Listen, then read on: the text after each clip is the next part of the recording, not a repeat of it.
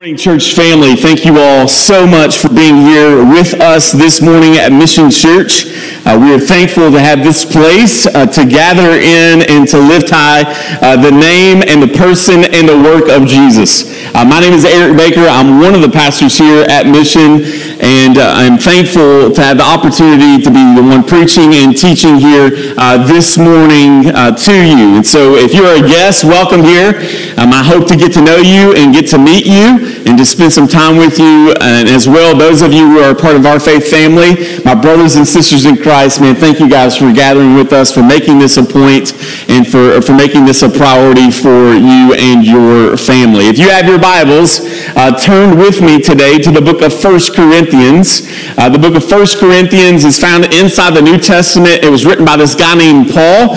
He had started this church in the city, the ancient city of Corinth, about 3 years ago. From the time that he wrote this letter, he's gone on to plant more churches in other cities, but he's writing back to them because there is much problem and division within the church. We're titling this sermon series on 1 Corinthians called Fight the Drift, because all of us in our relationship with Jesus, if you have a relationship with Jesus, are prone to wonder, as that song we just sang says, that the Christ whom we love, whom we adore, whom has saved us, is that you and I, even if we are in Christ, have a tendency to drift away from Him, to drift away from His teachings, to drift away from His mission, to drift away from His church. And this scripture, along with this series, is calling us back to the plumb line that is Jesus, that is Christ, that He is our foundation, that the gospel is still relevant, that He still has a mission for you and I to accomplish on this earth in His name. So if you have your Bibles, what I want you to do is we are going to cover another section of 1 Corinthians. Pastor Justin did the first kind of half last week. I'm in just a moment going to read all of chapter 4, but pick out some points and then cover a lot of that last section there. But in order to do that, I think it's important to establish some of the context that's taking place there. So in 1 Corinthians, first I want you to flip to 1 Corinthians chapter 1, verse 10, so that we can again be reminded of the issues that are taking place and why is Paul addressing these things. He says in 1 Corinthians chapter 1, verse 10, I appeal to you, brothers, by the name of the Lord Jesus Christ, that all of you agree, and that there be no divisions among you, but that you be united in the same mind and the same judgment. So then, flip over with me to chapter 4, and let us read that together. Chapter 4 of 1 Corinthians. This is how we should regard us as servants of Christ and stewards of the mysteries of God. Moreover, it is required of stewards that they be found faithful. But with me, it is a very small thing that I should be judged by you or by any human court. In fact, I do not even judge myself, for I am not aware of anything against myself, but I am not thereby acquitted. It is the Lord who judges me. Therefore, do not pronounce judgment before the Lord comes, who will bring to light the things now hidden in darkness and disclose the purposes of the heart. Then each one will receive his commendation from God. I've applied all these things to myself and Apollos for your benefit, brothers, that you may learn by us not to go beyond what is written, that none of you may be puffed up in favor of one against the other. For who sees anything different in you? What do you have that you did not receive? If then you have received it, why do you boast as if you did not receive it? Already you have all that you want. Already you have become rich. Without us you have become kings. And would that you did reign, so that we might share the rule with you? For I think that God has exhibited us apostles as last of all, like men sentenced to death because we have become a spectacle to the world, to angels and to men. We are fools for Christ, but you are wise in Christ. We are weak, but you are strong. You are held in honor, but we are disrepute. To the present hour we hunger and thirst. We are poorly dressed and buffeted and homeless, and we labor working with our own hands. When reviled, we bless. When persecuted, we endure. When slandered, we entreat. We have become and are still like the scum of the world, the refuse of all things. I do not write these things to make you ashamed, but to admonish you, as my beloved children. For though you have countless guides in Christ, you do not have many fathers, for I became your father in Christ Jesus through the gospel. I urge you then, be imitators of me. That is why I sent you Timothy, my beloved and faithful child in the Lord, to remind you of my ways in Christ, as I teach them everywhere in every church.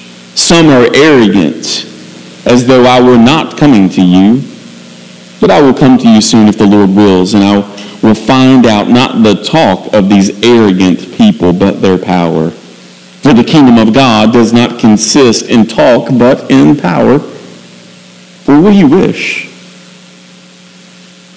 Shall I come to you with a rod, or with love in the spirit of gentleness? This is the word of the Lord.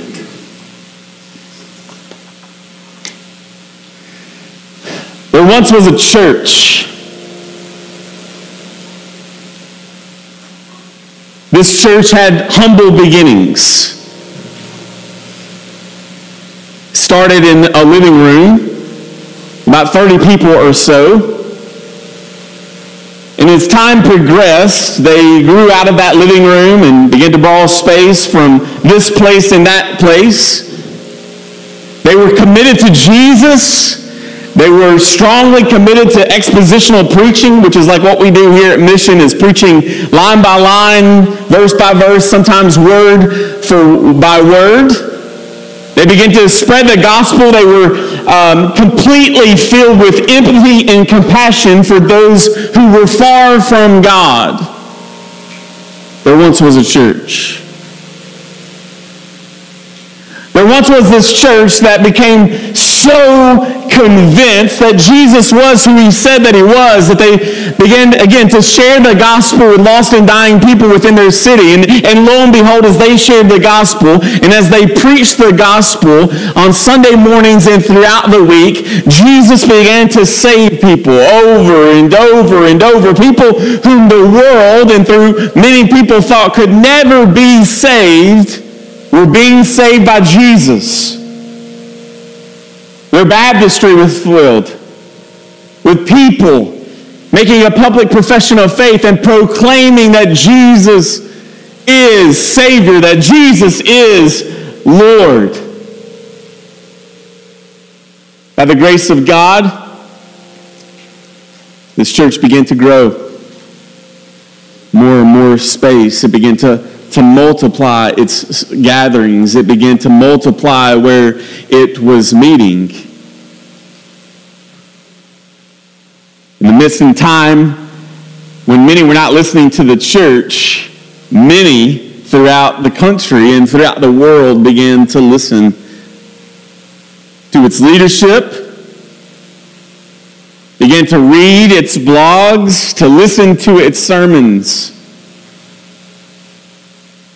In about 2005, I came across this church. I was pastoring at another church, and like many of you, I was enjoying the ministry at the church that I was serving at. But I was just longing to continue to be discipled and develop myself. And I came across in my educational studies this church, and by this time, this church had grown to be thousands upon thousands upon thousands of people. They continued to baptize people and baptize people. Their yearly budget was probably somewhere in the tens to 20s of millions of dollars. Their expansion and their networks had become global.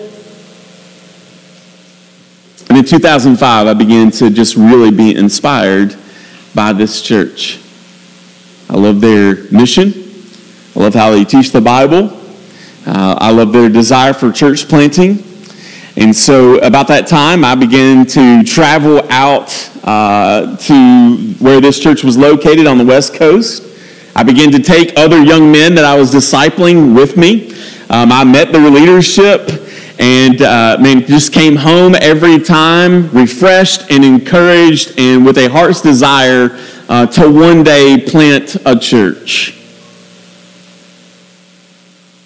This humble beginnings led to now a ministry that was, again, thousands upon thousands of people, probably upwards to 12,000 people ended up belonging to this church after about 15, 16, 17 years of existence. What started in a living room was now this well-known TV scene ministry. There once was a church.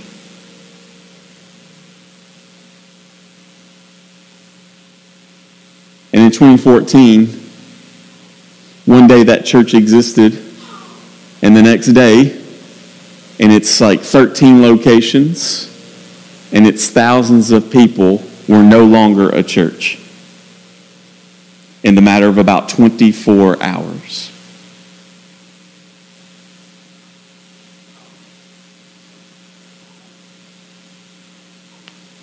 Because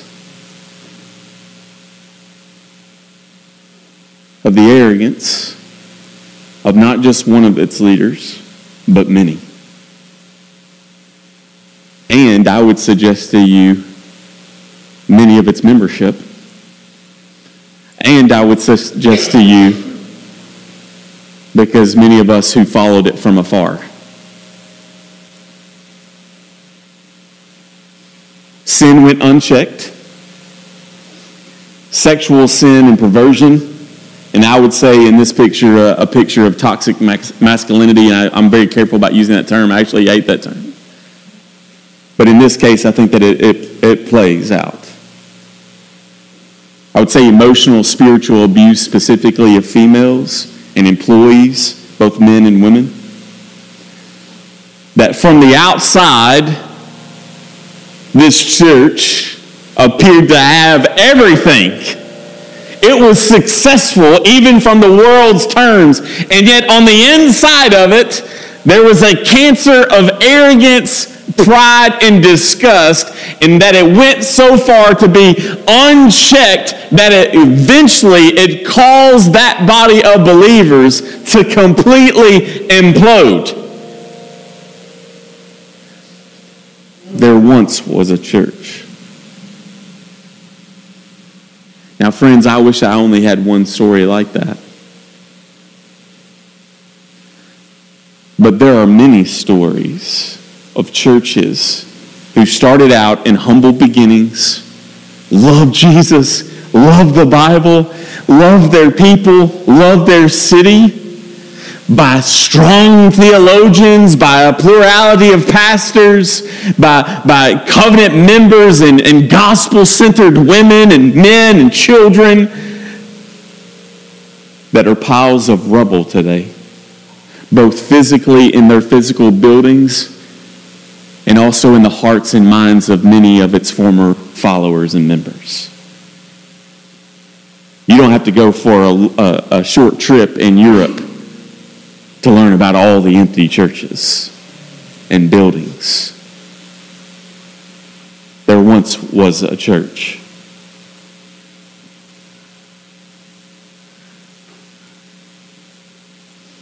Paul, in this passage and in this letter, Specifically, as he hones in chapter 4, and as Pastor Justin addressed in the early verses of chapter 4, Paul is establishing himself and trying to show himself, because again, there is disunity within this body, and Paul is writing this letter because of that. As Pastor Todd, we were talking earlier, and he was talking about how it pleases us as earthly dads to see our kids like in unity with each other, and what it must be like similarly for the Lord, for God our Father, when there is great unity, that brings pleasure and glory and honor to God. And yet this church that is 3 years old is completely crumbling at its seams. It has drifted away from Jesus. It has drifted away from the mission. It has drifted away from unity to create its own stature and being.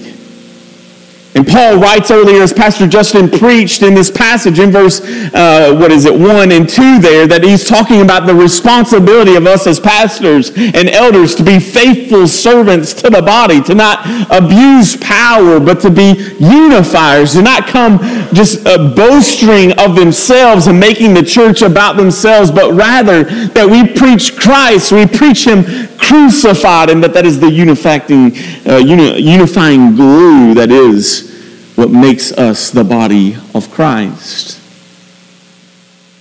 See, people were arguing over all kinds of things, as we'll discuss. But one of the things that they were arguing about was the different leaders. And like, hey, hey, Paul, you were cool. Thanks for planting the church. But now we're going to listen to these guys. We're going to listen to this person, or this person who has some clout within the church, or some respect within the church. It's like, thanks, Paul, for your time, but we've moved on from you.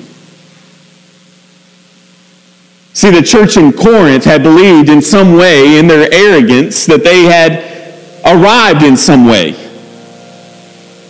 Like, we've reached a level, and we're good. We're content with the level that we've reached in our relationship with Jesus. Like, we've said the prayer, Paul. We've repeated that to the preacher. Lord Jesus, forgive me. Come into my heart. I receive you. I repent of my sins. We've said those things, Paul. We've got dunked in the baptistry. We're good. We got this all together.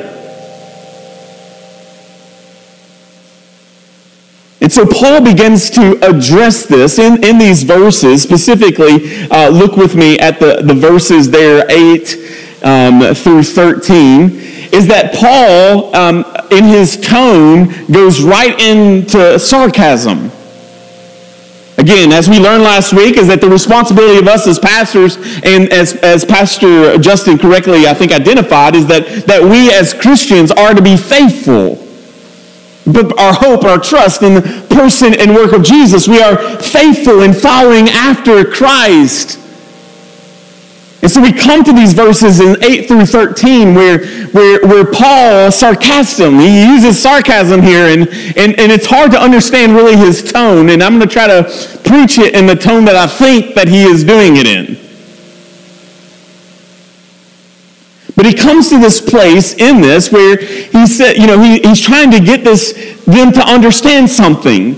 That in their arrogance, that they believe that in some way that they have arrived. Again, that they have reached a level of maturity that they can just live out the rest of their lives. That they don't need to go any deeper to plummet the depths of the foundation that is Jesus. And so Paul, treating them like children, because that's what he calls them in an earlier chapter, is that they believe that they're mature. And yet Paul says they're acting like children. And so Paul, like we've done this as parents, sarcastically, or using irony here, compares and contrasts the faithfulness of the preachers and the pastors and the apostles compared to this church who thinks that they are really faithful. And he's showing how both of their lives look exact opposite when they should look similar. Because this is what faithfulness looks like. So notice in these passages, as they believe that they've arrived, he says, that in some way that they become rich. Well, you've received everything. You are wealthy. You are rich already. Without us, you didn't need us. You've become like kings in the kingdom of God. He would go on to say, we were sentenced to death. We are spectacles. Man, we, the apostles, the preachers, the teachers, the faithful, that we're fools for Christ. But not you guys. You guys are wise. He would go on in those passages, right? He said, man, we are weak as apostles, as disciples, as preachers and teachers. But not you. You're strong. He would continue on in this. He would say, you are honored as a group of people, as a church, as believers. Man, you've really done it. They really honor you. But we're in disrepute. You are gluttons. You have everything.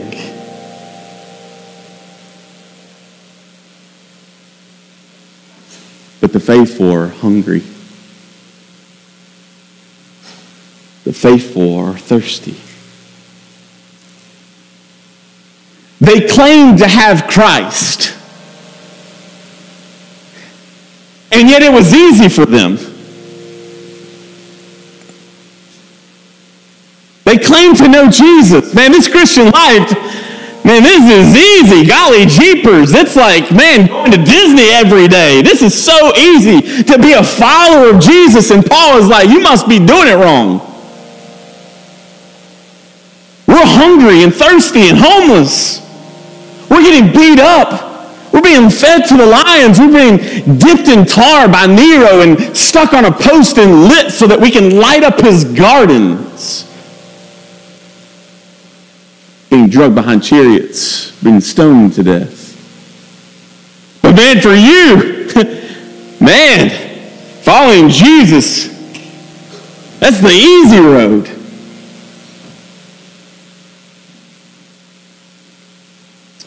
Why was it easy for them? It was easy for them because they live like the world. Of course it's easy for you and I if we claim to follow Jesus and live like everyone else. They live like the world. We have Christ, they're saying, they're professing, we have Christ, and yet we've adopted the wisdom of the world. The way they think, the way they see the world, the way they vote, the way they act, the way they do their families, the way their marriages, the way they raise their kids looks exactly like how everyone else in the world is doing it. The only difference is they profess to have Jesus, and Paul is saying, no, that there is a serious problem. And this is in exact opposition to the person and work of Jesus. This is in exact opposition to what it means to be followers of Jesus. He mentions arrogance to them 4 times, right? The first time he says something about, they're being puffed up, which is the Greek translation for what it means to be prideful or arrogant. It means to inflate something. We often call this, don't be big-headed about that, right? What are we talking about? We're talking about people inflating themselves. They're sticking out their chest. They're pumping themselves up. They believe something about themselves. He mentions it 4 times. Arrogance, boasting, being puffed up. He uses that illustration between 8 and 13 to show that in their wisdom, they were biblically foolish.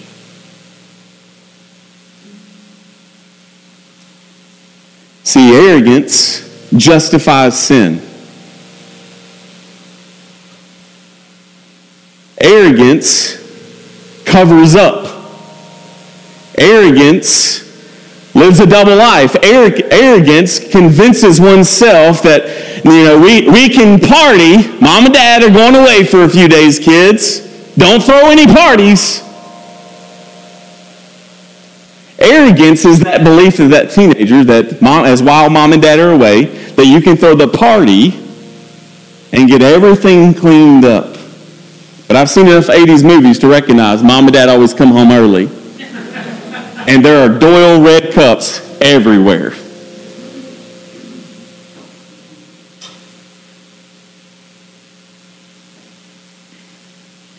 That's what arrogance does. Arrogance believes that, man, you can think really highly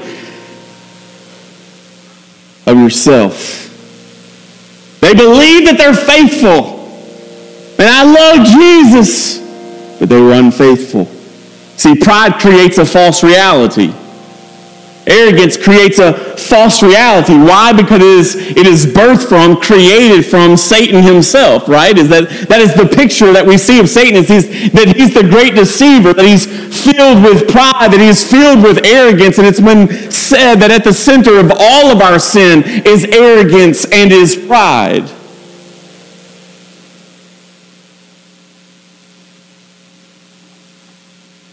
And this is what Paul says, and I think the passage and the language infers that he comes across kind of as this sarcastic deliverer of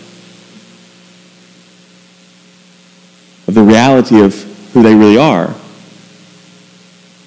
Any parents, you've used that scheme? Oh, it won't burn you. Yeah, you go ahead. Oh, yeah. My uncles used to tell me all the time to go play in the street. It took me a long time to figure out what they were telling me to do. You only play in the street once. Because you either get hit by a Mack truck or you'll almost get hit. And you'll stay in the yard. But they were just being mean because that was my uncles. We see this picture as Paul is addressing this, and you can kind of see, this proverbial eye roll. Oh man, you are rich, you're gluttonous. You are so strong. You are so faithful. Man, there must be something broken in us because we're fearing for our lives as we preach the gospel. It goes from that tone to this tone. And it changes in verse 14. I do not write these things to make you ashamed, but to admonish you. Now, brothers and sisters, we've got to get away from this idea that the Bible is not cool on shaming people. Because the Bible doesn't have a problem with shaming people.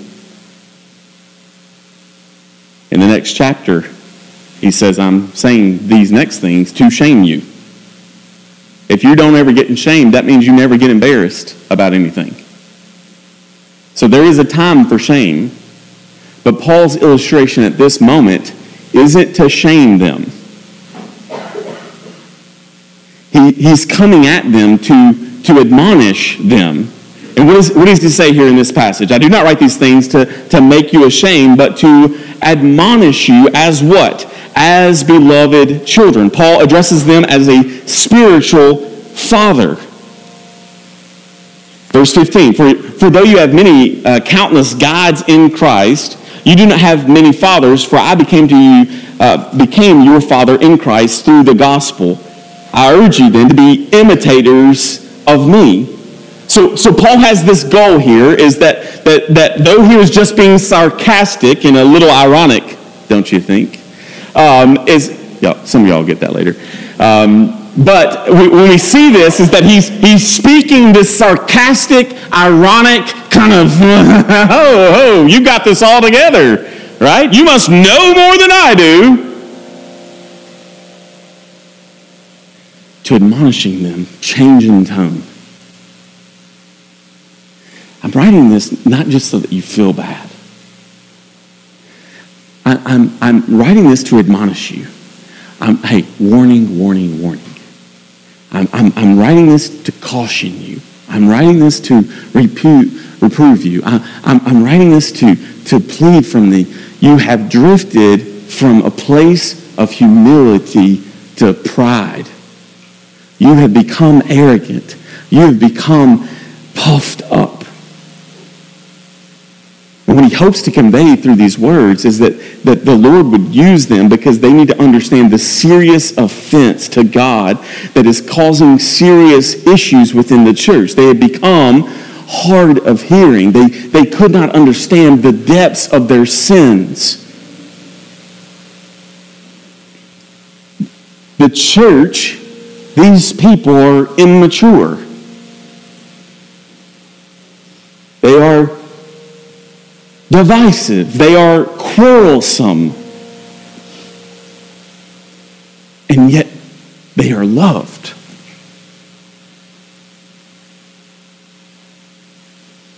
The Father disciplines those whom he loves.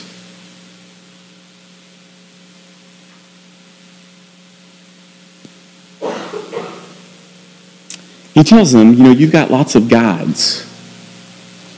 It's the Greek word for like teacher or guide or guardian. He says you've got guardians. Imagine a babysitter for a second. You take your kid or a person comes to your house, or you take your kid somewhere, right? And you hand them your bucket-headed kid because, man, you just need a breather, you got to go to work, going on a date, whatever it is. The complete expectation is that while your child is in their hands, that they're going to guard them, protect them, to teach them, right? And so Paul is saying, you've got many of those. And those are good. Those are good people to have in your lives.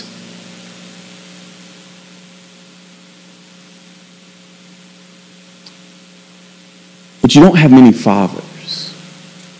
Likewise, the best way I know how to equate this is that, there are many pastors in the world. There are lots of resources. You can go to the Christian bookstore. You can go online. You can go to Amazon. You can go to YouTube. You can find Christian pastors and preachers and teachers and disciple makers written by men, written by women, all these sorts of things. Is that you can find now in our culture a plethora of teachers and pastors out there.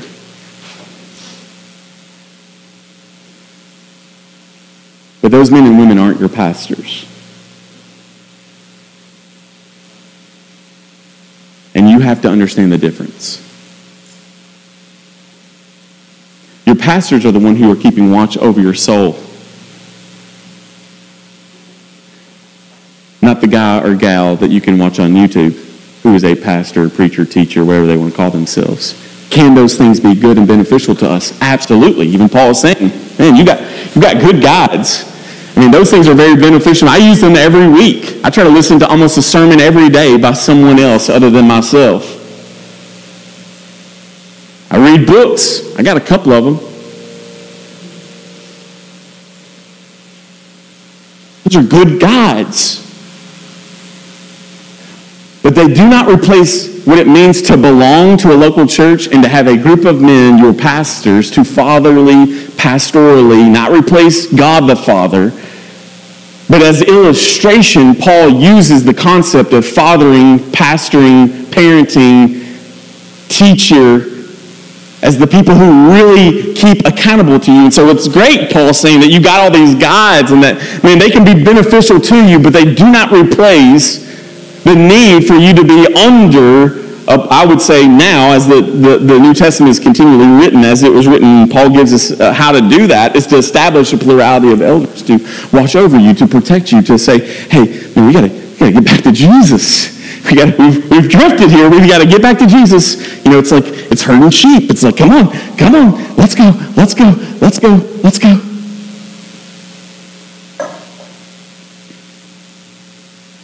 All these things can be beneficial. And he goes on from there to say, right, is that okay, I'm going to send Timothy. He's like my Padawan. He's this young man I've disciples. He's my apprentice. He's the one that I've taught. And so I either have sent him or am going to send him to you to kind of reflect and to remind you of the way in which that I have taught you. I need you to imitate me as I imitate Christ, as he will say later on. He's saying, man, you got to come back to Jesus. You got to come back to the gospel. So Paul says that he's going to send Timothy. But please understand this, Paul is not sending Timothy with a new strategy for church growth in Corinth. Paul is not sending Timothy with this new drama to do in front of the church, or this new way of incorporating relevance, of, man, we probably need to sing, this hit song inside of our culture on a Sunday morning so that we can really attract people to the church. I couldn't imagine me and Amanda singing up here, Sweet Home Up in Heaven, which is a bad rendition and a bad paraphrase of Sweet Home Alabama, in hopes of really, man, come to our church. They sing Sweet Home Up in Heaven.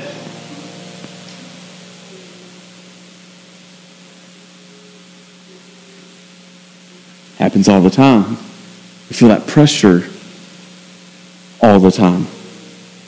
Paul is sending Timothy, again, to remind them of the gospel. He's sending Timothy to say, man, you got to come back to the Christian way of life, to come back to Christ, not to be innovative and relevant and catchy and funny and all those sorts of things. No, we come back to the core foundation that is Jesus. At the core of what we teach, at the core of what we want to experience is Jesus, His Word, a God-word focus.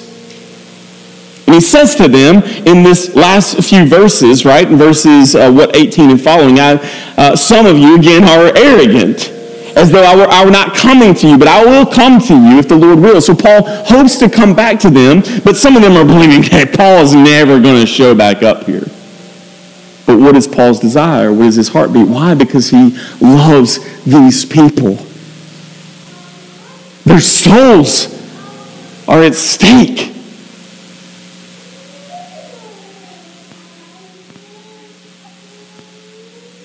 He says, when I get there, I'm going to find out. I will find out not the talk of these arrogant people, but their power. For the kingdom of God does not consist in talk, but in power. What do you wish? Shall I come with a rod, or with love in the spirit of gentleness? Paul is acting like the spiritual father here. He's acting like the spiritual parent because he is that. Remember, he planted the church. He preached the gospel there. Jesus saved people. A church grew. He's left them. He's already written them one letter. 1 Corinthians is actually 2 Corinthians. He saw waywardness. He saw drifting. So he addressed that as a good parent. Because again, allowing your children to be feral and run all over the place and cause havoc is terrible parenting. Good parenting is exhausting. You got to stay on it all the time, because if not, they end up becoming teenagers and then adults who have lost their ever-loving minds. So good parenting is when you stay on it. Nope. And when you get to say yes, you're like, yes. But most of the time, you're just like, no, stop it. That's good parenting. Everybody get that hand motion. Stop it. It's more like this. Stop it. Yes, stop it. Yes, stop it. Yes, maybe. Go ask your mom, all right? He has to stay on it. It's not that Paul is a killjoy. It's that one day you wake up, church family, and they say, there once was a church. There once was a church. It was a mighty church. Those people loved Jesus. They loved the Word. They loved their city. There once was a church.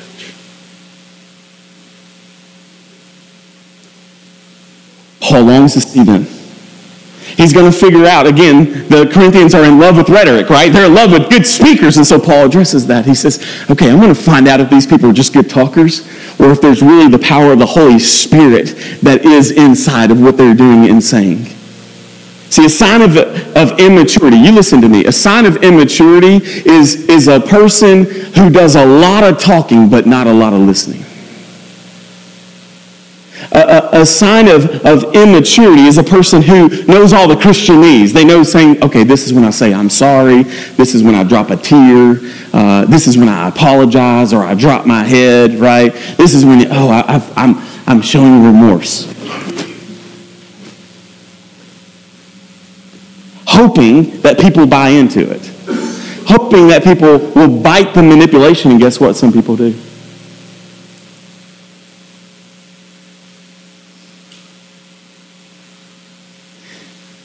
Immaturity is pride, arrogance. They know what to say. They know the Christianese.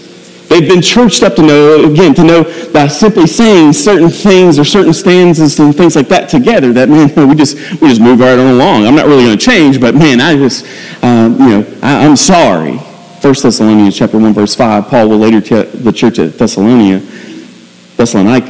because of our gospel came to you not only in word, but also in power and in the Holy Spirit and with full conviction. You know what kind of men we prove to be among you for your sake. There is an expression of people who are claiming and professing to have a relationship with Jesus. And, man, it's all talk. But when you warn them and warn them and warn them and warn them, and you say, brother, turn, brother, turn, brother, turn, brother, turn, brother, turn, sister, don't do this, sister, don't do this, sister, don't do this, sister, don't do this, brother, turn, sister, brother, you're heading toward a cliff, you're heading toward a cliff, you're heading toward a cliff, repent, come back to Jesus, come back to Jesus, come back to Jesus, come back to Jesus. And this is exactly what Paul is doing. But they will not listen. Why? Because pride and arrogance causes us to have blind spots. Pride and arrogance causes us to create a false narrative and reality that does not exist. Pride and arrogance feared what is officially known as narcissistic personality disorder. It's this narcissism that, man, I've got this all together. Man, I don't see, what is the big deal with this sin, really? I don't understand what is the big deal here. And the gospel and Paul and Jesus and the Holy Spirit is saying, Lord, awaken, cover, pull the scales off your eyes. You are heading, your soul is at stake. Repent, come back to Jesus. Stop what you're doing. You're arrogant and filled with pride, and we love you. And please stop it. Come to Jesus. But it's like putting makeup on a pig.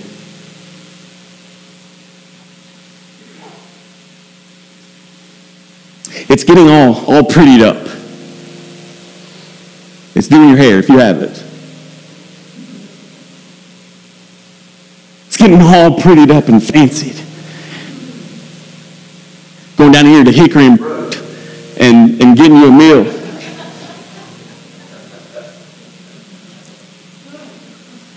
And stepping all up in there with your swagger, with who's who in Bowling Green. Sitting down at the chef's table. Ha! Woo! Going to be at the marriage supper of the Lamb. That brother be down there cooking for us in the name of Jesus. And you're all prettied up in a fancy place. You're with a group of people. And you're just carrying on, laughing, having a good time. But you got asparagus in your teeth. Got a big old piece of romaine lettuce covering your grill. And you got no clue. And you're carrying it on, going about your business. When everyone else can see it. And your good friends who love you, they go, hey man, you got a garden growing in your mouth. You got something all up in there, right? Bad friends are those people who just let people keep going. Good friends who love you, all right, don't try to bust you out in front of everybody. It's a text message. Hey, look at your phone. Look at your phone. Garden mouth. Sorry. Such is the picture of an arrogant person in church. Who, man, you got it all together. Got your Bible. You like to sing Christian songs.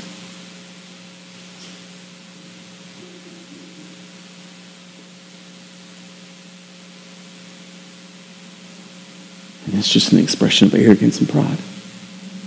Because you will not listen to the counsel of true wisdom as they tell you, stop it.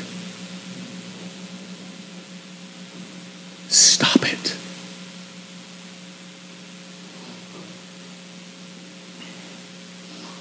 Enslaved by pride, we become blind, we become deaf, we become forgetful, but we sure talk a lot. Pride comes before the fall. Paul is calling them to repentance. He is calling them to turn from their evil ways. He is calling them to come back to Jesus. Paul is prayerful that the church, that they will leave these letters before he gets there, and then he'll find out, man, they've repented. What does that mean? That means to turn the boat. You've drifted, turn, come back on track. He's hoping through these letters, before he's able to arrive, man, that the Lord has used the preaching of the gospel to the reminding, to the imitation, to Timothy coming showing them, man, that they will come back to the gospel of Jesus Christ because he loves them. He loves them. To not love is to let them just go. He loves them in hopes that they will come back. And in the coming back, what does he do? Man, we rejoice.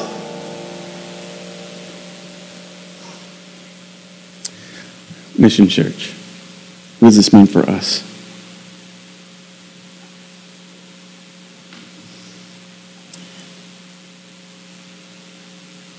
A church becomes blind because it's filled with blind people.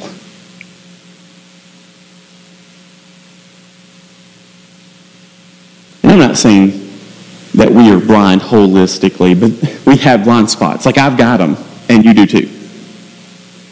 And that's why we need each other. Right? To help us get the stuff off our face. But most importantly, of what's killing us in our hearts. I guess I was already pre-thinking about this, and I asked my MC a few weeks ago if I could be vulnerable with them. And I was trying to think about how to connect an illustration to how we as pastors function, and often what is going through our hearts and our minds as we try to pastor people. And so I asked our MC this question. I said, many of you guys in this room are parents. And I was like, in your parenting, have you ever become grievous-some or frustrated, maybe even angry, as you're working with your toddler or you're working with your teenager because you're trying to teach them something, right? And you have to do it over and over and over and over and over. And they know what to do. But they continue to choose to do the opposite. Anybody, parents, know me there? And you long for, because you've got lots of baggage, right? You've made lots of mistakes. I have in my life. And you're trying to save your kid from these pitfalls. Hey, if you would just listen to me. I know I'm bald-headed. I know I'm a big old Uncle Fester-looking fella. But I know a little bit. And if you'll just listen to me, I can save your heart and your mind. I'm not promising you a perfect life, but control what you can control. And if you'll just listen to this wisdom, I promise to you that some of these things will be a little bit easier. And then you just long because you seemingly want more for that kid than they want for themselves. You may feel me? That's what it's like being a pastor. That's what it's like being a disciple maker. As you come to people and you say, stop. As you come to people and you say, that is not the gospel. As you come to people and you say, you're going a wayward way. You're drifting. You're going off a cliff. And they look at you like a puffed up kid. This ain't that big a deal. I got this. Like that that 4-year-old kid that won't listen. But what do you do, Mama? What do you do, Daddy? You love them. And every day. Let's not do that. Let's not do that. Stop it. Stop it. Come, just let's listen to Mom and Dad. Parents, this beast called teenagers, right? You see it? They no longer need you. They're getting advice from peers, which is a death trap. And you're like, hey, if you just listen to me, and we use bad words at this point, because you've been doing this since they were little, and you say, if you just shut up a minute, I apologize for cursing in church.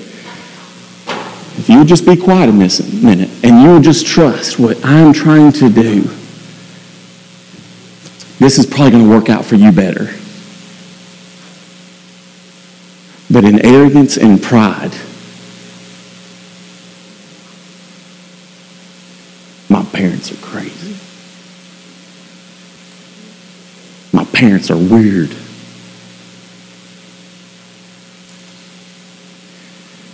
Now, Mission Church, do not go to your MC this week and talk about parenting. Because if you do, you've missed the point of the sermon. The illustration is parenting. It's not the purpose. You understand that? Because we're the kids.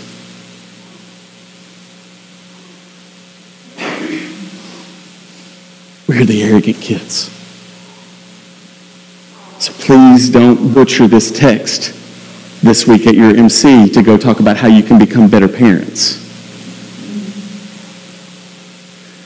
Let's go to our MCs this week and plead with the Lord to grow us up. To plead with each other to repent and to come back to Jesus. To plead with each other that if we see each other going wayward, to stop it. To ask the tough questions. To pray with. On bended knee, to fast with. To call out to God. To do. Why? Because in humility is this big question of teachability. And if you're filled with arrogance and pride, you're not teachable. Because you know everything. And yet the posture of the gospel is that we hold the line of the gospel. Do you get that? We hold the line. But we do not do it with flexed, puffed up chest. No, brothers and sisters, we hold the line of the gospel with an outstretched arm.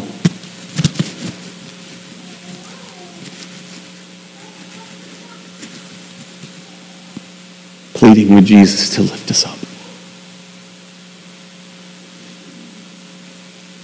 Like a kid needing to be hugged. To our Father, who art in heaven, hallowed be thy name.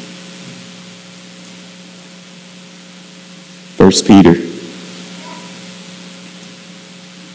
And when the chief shepherd appears, you will receive an unfading crown of glory. Likewise, you who are younger, be subject to the elders. Clothe yourselves, all of you.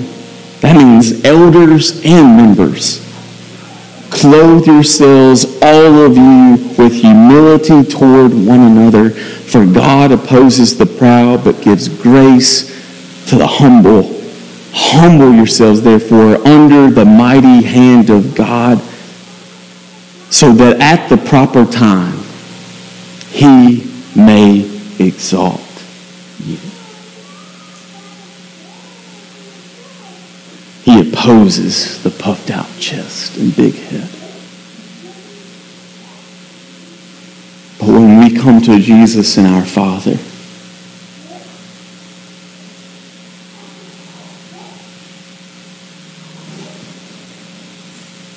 he picks us up. and he draws us near. Let's pray. Lord Jesus,